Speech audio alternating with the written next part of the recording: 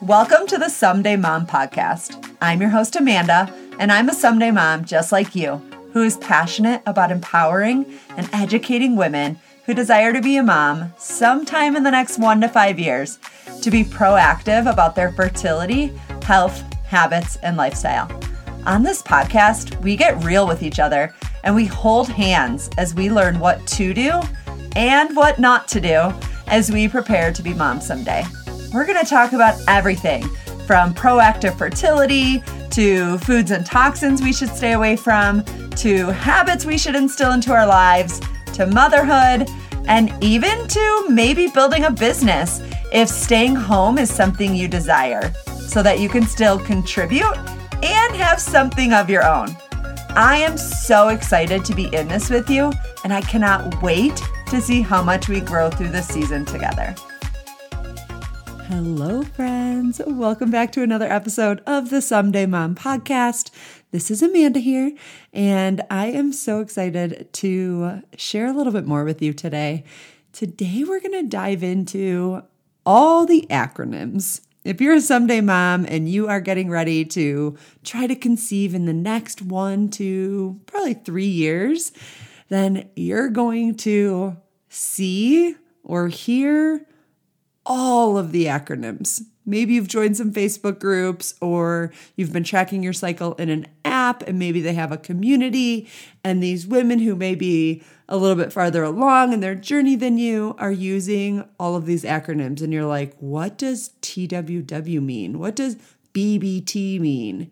So I want to dive into those acronyms with you because I was like, what are they talking about? What is DPO? Like, what does that mean? And it's just a shortened way of saying something specific. And so we're going to dive into some of the common ones.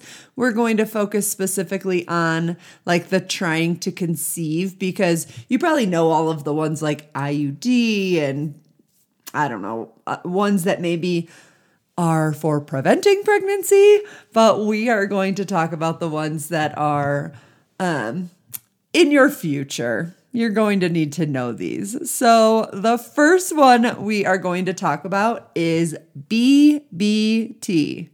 Do you know what this stands for? This stands for basal body temperature. And maybe you've heard me talk about this before, because I know I've talked about tracking your cycle in past episodes. And I definitely have talked about BBT and the thermometer that I use. But BBT is your basal body temperature. And why that's important is because you want to be monitoring your BBT across your cycle, because that's going to help you tell whether or not your body is ovulating, okay? Your BBT rises after ovulation because of the hormone progesterone is released after ovulation. That rises your BBT, your basal body temperature. And so that is one of the ways that you can begin to track your cycle to know if you've ovulated. This isn't going to help you know when you're ovulating. This is kind of an after fact. The BBT helps you know if you're ovulating. And then it could even help you know whether or not you're pregnant. But we're not going to dive into the details of that today. Another one that you're going to hear is TWW or the number 2WW. And this is the 2-week wait. If you haven't started trying to conceive yet, maybe you don't even know about this 2-week wait, but essentially it is the time from after ovulation, after you've been trying to conceive during your 5 days of ovulatory window, and before your next period would come. So it's the 2-week wait where you're waiting to see if you're pregnant. So TWW or 2WW is that 2-week window or that 2-week wait period after you ovulate before doctors recommend that you take a pregnancy test. I will just say that time it feels like forever. I'm 3 months into trying. So I've done two-week wait windows so far. And I'll just say it's excruciating. And you just really, my piece of advice is to just really stay hopeful and faithful in the Lord, and that his timing is the best. And just trust and try your hardest not to stress about it, because it's not going to help. But during that 2-week window is when the embryo will implant into the uterus. If you are pregnant, that will trigger a rise in the HCG, another hormone, detected in your blood and urine tests, and that'll tell you whether or not you are pregnant or not. So let's talk about some other acronyms that have to do with that pregnancy. You're going to see this a lot if you're in any sort of fertility communities. You're going to see BFP or BFN. BFT stands for big fat positive, and BFN stands for big fat negative. A lot of people in fertility communities, fertility groups across the internet use these acronyms to describe whether they have a positive result on a pregnancy test or a negative result. So BFP and BFN. Another one that has to do with tracking your cycle is CM. CM stands for cervical mucus. That is the fluid-like substance that your cervix produces to help your sperm more easily travel through the cervix and into your uterus. You want a certain consistency, maybe that is the word I'm looking for your cervical mucus. When you are like at the point of ovulating and closest to the time that you could get pregnant, your cervical mucus will be egg white-like. So think of an egg white. It's clear. It's kind of like stretchy. And that is the cervical mucus or type of cervical mucus that you want when you're trying to conceive, because it helps the sperm get through your cervix and into your uterus. So CM, you'll see that, and that stands for cervical mucus. Let's talk about HCG, since I said that above. HCG, it's usually a lowercase h, uppercase C, and uppercase G. Stands for human chorionic gonadotropin.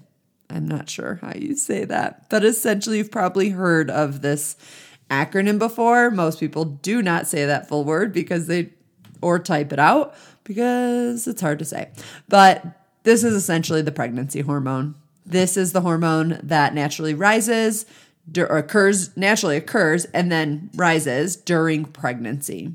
That's what pregnancy tests are testing to tell you whether or not you are pregnant.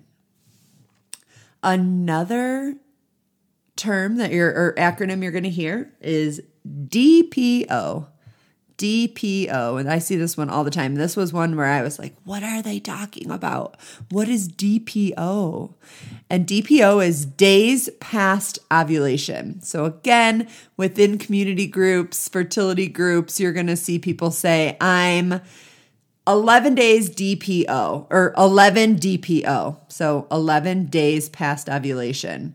And they're wanting to test for pregnancy, early. So maybe they might say, I'm 8 DPO and I'm feeling these symptoms. Am I pregnant? Do you think I'm pregnant? I see this in fertility groups all of the time. But it just means the days past ovulation. And you really shouldn't, although it's very easy to want to test early. Wait until you miss a period. I usually don't, I will be honest, but I do wait at least 12 days. So I'm close to that time where my period's coming to take a pregnancy test. But you're just so excited. You want to know. There are a few, I'll come back to those. There's a few that are You've probably heard the acronyms before, but we'll come back to those in a second. Another term you're going to hear, or acronym you're going to hear, is LH. LH is your luteinizing hormone. And if you've ever heard of an ovulation predictor kit, which is another acronym, OPK, OPK is an ovulation predictor kit. You've probably heard of that, or maybe your friend was like, oh yeah, I tested my ovulation using ovulation test strips. That's an ovulation predictor kit. And what that ovulation predictor kit is testing when you pee on the stick, it is testing usually your LH, or always, I should say, your LH, which is your luteinizing hormone. That's the hormone that rapidly increases 24-ish hours before you ovulate. So it's another way to help you predict the actual day that your egg is being released and ready to be fertilized. So LH, your luteinizing hormone. But sometimes those OPKs also test E2, which is your estrogen, one of the forms of estrogen.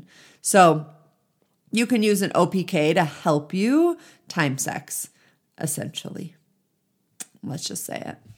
What else? RE, if you are moving into a space where you need help getting pregnant, RE is one that stands for reproductive endocrinology, or REI, reproductive endocrinology and infertility, which just really stinks. No one wants to use that term infertility, but it is what it is. But that stands for reproductive endocrinologist, and that is the doctor that will help you get pregnant. So with that, let's talk about a few that have to do with that. So if you have been trying for 6 months to a year, depending on your age, your doctor, your regular OBGYN, I think we all know that term, may refer you to an RE, a reproductive endocrinologist.